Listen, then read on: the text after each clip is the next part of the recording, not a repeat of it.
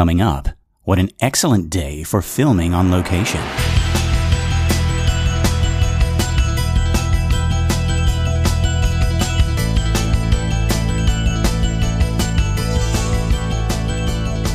And howdy, folks, and welcome back. This is Minute 2 of The Exorcist Minute, a show where we are endeavoring to examine, extrapolate, and excavate The Exorcist minute by terrifying minute. My name is Lester Clark. And I'm Keenan Diaz. And we will be your holy guides on this journey through what some have called the scariest movie of all time. Keenan, what are your impressions of this minute? There's a lot going on. I do want to point out again that in the director's cut that we see, this is now the second minute, but in the version you would have seen, if you had seen the version before in 1973, this would have been the opening. Yes. So this was originally the first minute, but it is now the second minute. And that was confuse anybody. Yeah, this would be the version you would have seen when you were young, right? Starting with The Rock. Yes, precisely. So this is the version you have seen before, and that was I believe that was the subtitle of the theatrical cut. And everyone was like, "Why would we put that up there?" It's like no. I have seen this before, but yeah. So we are shooting on location in Iraq near Mosul, in the actual ruins of ancient Nineveh, a place called Hatra or Hetra. Like I'm seeing it spelled two different ways, H-A-T-R-A or an H-E-T-R-A. But I've also seen that in Arabic, it's something more like Al-Hadrad or something along those lines. Okay. So maybe there's not an official English like way to spell it. And it's right. I'm going to say Hatra because that is how it says in Wikipedia. Yes. It's a very sad Wikipedia article, actually. So we are looking over in our minute on first of all, I think it's worth pointing out that we get this, what looks like the moon in black and white or in silver, but it actually turns out to be the sun. Which I think we could take for granted unless we're like actually looking at what we're supposed to be thinking. So we've just come from Georgetown, or we've just come from the opening, depending on which version you're watching, and it definitely is made to make us think we're looking at the moon. And it's sort of a washed out kind of silvery gray, almost like what the Warner Brothers logo was. Right. And this is the first kind of introduction again. If it's not the version you haven't seen before, if it's the opening, this is kind of the introduction of color, and just like red just kind of like bleeds into this bright disc in the sky, and the sky becomes red and you realize, oh, this is the sun. Right. You're watching it become red, and then you think that's about as far as it's going to go, and it gets redder and redder and redder. So it's a very long shot of that. Yes. All while the rest of that beautiful call to prayer, the Adhan, is still playing. We get the continuation of that all through this minute. Actually, I think it goes all the way through. We're shooting on location in the actual ruins of ancient Nineveh, and this is actually what I was talking about in the first episode, where William Friedkin is obsessed with doing it right. He fought so that he could film on location in Iraq. It was really important to him. So important that he managed to get special permission from the Saddam Hussein government to film there. And the stipulations for filming there were actually pretty interesting. Keenan, do you know about this? Oh, no, I don't. Okay, so what do you have to do to sell your soul to the devil or Saddam, as you would have to be here?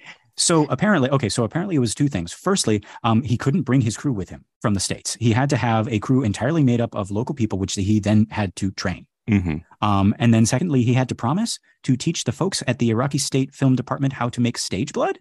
Oh, that is if you haven't tried to make stage blood or film blood at home, you might think that is a ridiculously easy thing to do. Have you played around with that, Lester, making it yourself rather than buying it at the store? I remember vaguely, because I was always into ooky spooky stuff. I remember buying it and thinking, well, this looks, this is easy, makeable, right? So simple. Just grab some corn syrup and some red food coloring and totally destroy my parents' kitchen. Wow, that is really interesting. There are some blind spots that I have, as much as I teach film history and filmmaking here at UNLV Film in Las Vegas, and I have some huge blind spots, such as in films from the Arab world, and so I have not seen an Iraqi film, so I'm not sure how successfully Friedkin has done that. How well he's taught them how to make stage blood. I'd be very interested to see. Yeah, it is just a very odd stipulation to filming here. It's like, you have to teach us how to make stage blood. It is interesting, like things that we really take for granted. So one of the ones that always sticks in my mind when I'm watching a movie from before 1946 is that they had not invented chemical snow to use in movies. Oh yeah. So they had either feathers or cornflakes. Sometimes people would have asbestos. Things like that. And the trouble with that is that, it doesn't melt on people's clothes the way that real there's trouble with snow. asbestos? What? Oh, I wasn't even thinking about that. Of course, it gives you cancer and causes birth defects. Right? It's like little microscopic razor blades, right? Right, exactly. The trouble with asbestos is that it doesn't melt on the actor's face, so it just clearly it clumps rather than melting. It melts their face, really. Exactly. No. So they had to invent it for "It's a Wonderful Life," which is where you get for the first time snow that convincingly melts, because that's part of the story of that movie, is seeing the difference when the snow is falling or when it's not. We know which timeline we're in.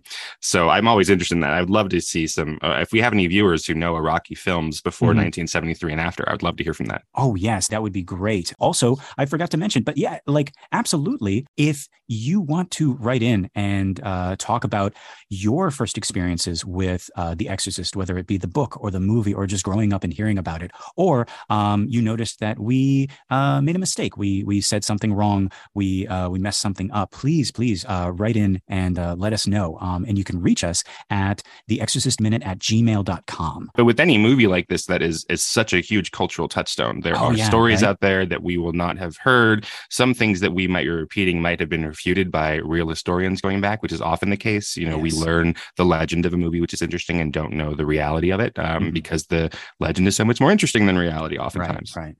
And we are also going to be, we're going to try to be as sensitive and loving as possible, but we are going to get into stuff about Christianity, stuff about Catholicism, stuff about, we've already, mentioned some stuff about Islam and stuff like that. So it would be wonderful to hear from other voices representing those sides and to just kind of like enlighten us on stuff that we admittedly don't know a whole lot about.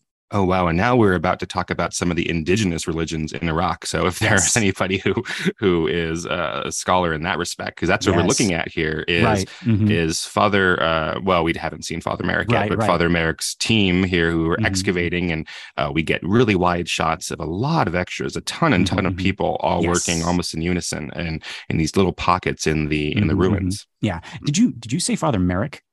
I did say Father Merrick, and that's even wrong. Father Marin, yes. Okay. Yes. I'm stopping the emails before they come. These guys don't know anything. No, it's not in my notes because he's not in this. He's not in this. Right. But actually, okay. Well, you raise a very good point, and I think we'll talk about this when he appears.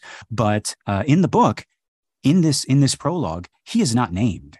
Oh, really? That's very interesting. Yes, he is only referred to as the man in khakis.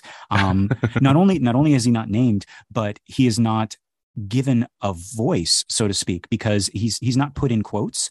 It's always the curator asked the man in khaki, and the man in khaki responded in terms of time, in terms of tea, in terms of something to be done, right? But that's all. And he actually only says two words. He says home and goodbye. And I thought that's really, really cool. And to phrase him like that as the man in khaki, that makes it feel a little bit more colonialist than it might otherwise, right? So it's not that he is white or he is Swedish or English or wherever the novel is going to say he's from, but that he's wearing the clothes of a colonialist. Yes, yeah. So very, very interesting. But yeah, we will definitely touch on that when we see him, when he makes his appearance.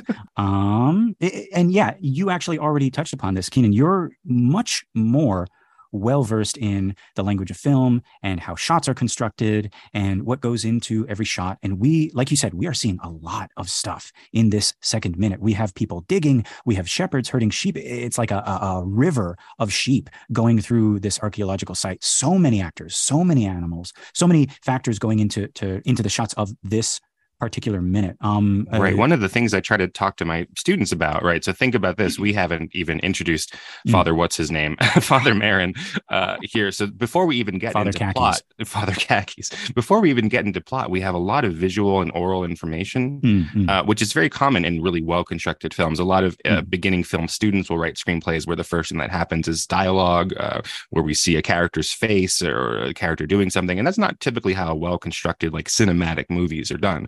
So we have this opening, the opening we've seen before, that is a lot of information and just sort of setting up a tone and making you question things rather than giving answers. So there are questions like, where are we? Oh, I thought this was nighttime, but it's a dayside scene. And then think about having two openings essentially in this, the version you've never seen, two openings full of questions and reveals and things like that.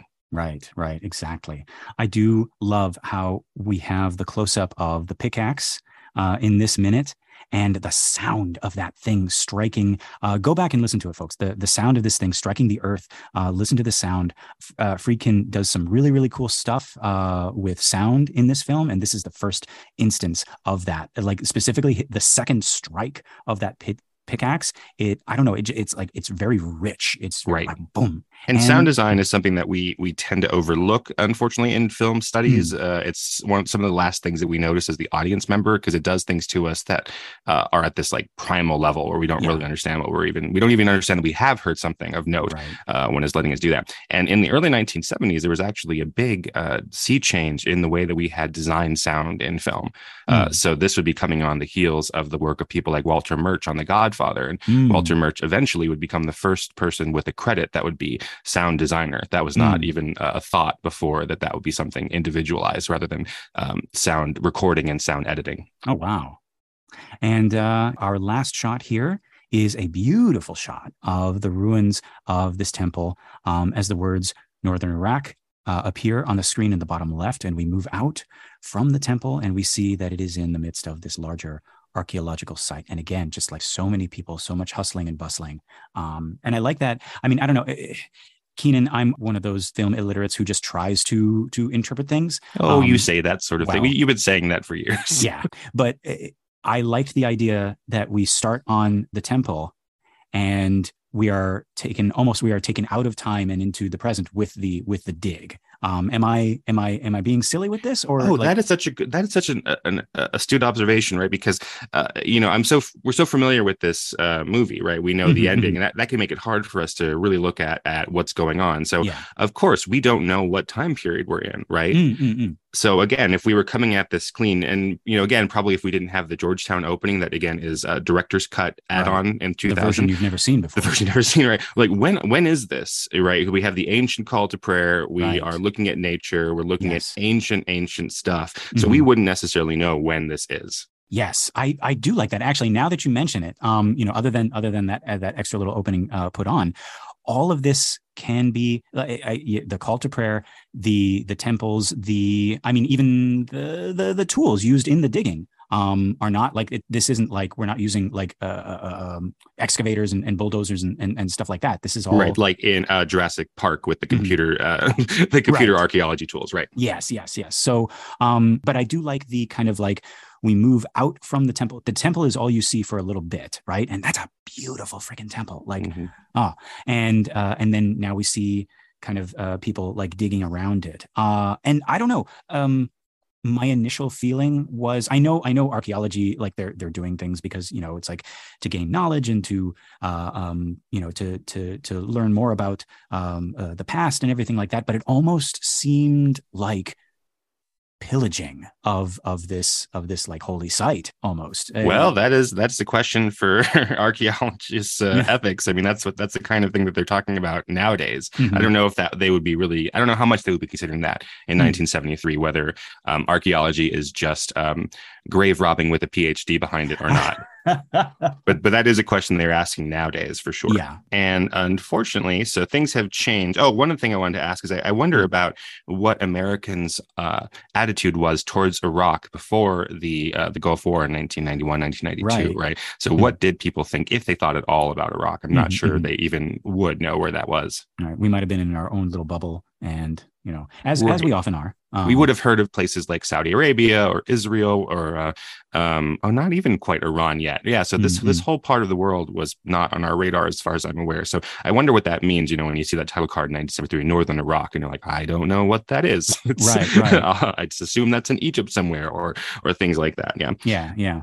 Well, I did want to talk a little bit about this site, which I had looked up, just to get ready for this podcast. And it unfortunately has gone through some big changes. Did you happen to see that? I did not. Which site are we talking Okay, about? so the Hatra site, this excavation Oh, site. uh-huh. So they are Oh, the shooting this site, as in in, I thought you were talking about a website. the I was like, archaeological Hatra dig has a site. website? What? Let's go, everybody. Register and make your own little avatar in the metaverse to be at the Yeah. Hotjar website. Oh my No, but gosh. unfortunately, so this was a place where they are right excavating the actual site of Nineveh, or, Yes. parts of the kingdom of Nineveh, Uh-huh. and that ancient site had Greek influences Mm-hmm. and Babylonian influences, and then Mm-hmm. Ninevian and Assyrian and all this stuff. So there were a bunch of different pantheons of gods living in Uh-huh. this one archaeological site, which makes it Yes. a very fruitful place for archaeologists. So in the 1980s, again under Saddam, Mm-hmm. the site is declared a UNESCO World Heritage Site, right, which is Okay. a really if you don't know, sometimes I get lost, just looking through the UNESCO site or just the Wikipedia versions of that, looking through like Uh-huh. what the UN has declared to be part of the heritage of the human race. Yeah. So it's places like, the Leaning Tower of Pizza and Oh, Pizza, right. sorry, Leaning Tower of Pizza or Angkor Wat or things like Did you that. do Or that on purpose? I absolutely did not. The Leaning Tower of Cheese, right? No. So this was one of them. And so, the Iraqi government had been protecting it. It's sort of a point of pride, right, for any country to Uh-huh. have this, but especially in Right. a lot of autocratic societies, right? This Uh-huh. is something that even though the Saddam government was, Muslim, that having Mm-hmm. this Mm-hmm. I don't know the nicer word for it, but this pagan historical site, right? That was good for the Yes. prestige of the country. Mm-hmm. Mm-hmm. But after the fall of Saddam, then we have things like ISIL coming in, ISIS as we Right. know it. Right. Mm-hmm. And so ISIS actually attacked this site and destroyed all of the pagan gods and all of the pagan archaeological information within the site. Mm. And so the current reporting that I saw, which was from about 5 years ago, all of that is gone, and ISIS kept up the walls and the structures there for the architecture, which still Mm. comports with their view of Islam, but Right. all of the ancient artifacts of the different gods from the different pantheons are gone. That's yeah. ISIS, not good people. Is No, it no. okay to You know go on what? the record, or are they going to come after You know us? what? Like we're controversial here, but no. Wow, I did not know that. Yeah, sorry to Dang. attack them in our second episode, but Well, ISIS, that's not very nice of you. yeah. That's really terrible. So this is, I don't know about this from an archaeological standpoint, but now we have it Mm-hmm. on film forever, luckily, right? Because pain is Right. temporary, film is forever. We have some Oh, images. Jesus. We have some images here Yes. of what the site looks like before the destruction by ISIS. Yes. Wow. Oh man. Thank you. Thank you for sharing that, Keenan. I do want to touch on. So you mentioned pagan, and you were a little bit unsure whether or not that was the Well, yeah. correct How would the term. pagans like to be referred? Do they like to be referred to as pagan? Well, here's an actual. Okay, so an interesting thing, because I also have kind of gone over the history of witchcraft in Western Europe and stuff like that, and I was anticipating getting into that on this show, because there are bits in later minutes talking about like witchcraft and black mass and stuff like that, and the idea of, I mean, like we had like the Satanic Panic and Mhm. and all of that in the 80s, and I maybe even as early as the 70s we had this like idea of like paganism and what we thought it was. First of all, like the word pagan from Latin basically just meant the people who lived in the country. So the country folk. Yeah. That's so interesting, because Mhm. today we might say, like I said earlier, indigenous religions rather than Right. So it's almost the same thing. Yeah, yeah. The original religion, or the original people, or not pagan, not even referring to the religion, just the people on the outskirts, like in the Right. farms and the villages and stuff like that. And they would separate those people in that way because, like, when Christianity spread over to Western Europe, it was usually hitting like the capitals and the kingdoms and stuff like that. Meanwhile, the people out in the boonies, they were still practicing. They didn't even, I don't even think they had a name for it. They just had, they just called it like the old religion, or whatever, but we would know it as witchcraft later on. But they were the pagani, they were the country people. It's almost kind of like saying like hillbillies or something like that, right? Right. And and they might say, like, when the magistrates come visiting, they put on their crosses or what have you, and then like, oh, we're so Christian, Yes. and then they would go away and go back to their regular Right. ways. Yeah. Which, and again, like, it is not what is being painted by the Catholic Church, and especially like when we get into, Father Karras talking about it in the book, and in the, I can't remember if they mention it much in the movie or not, but yeah, there's some stuff about like black mass and stuff like that.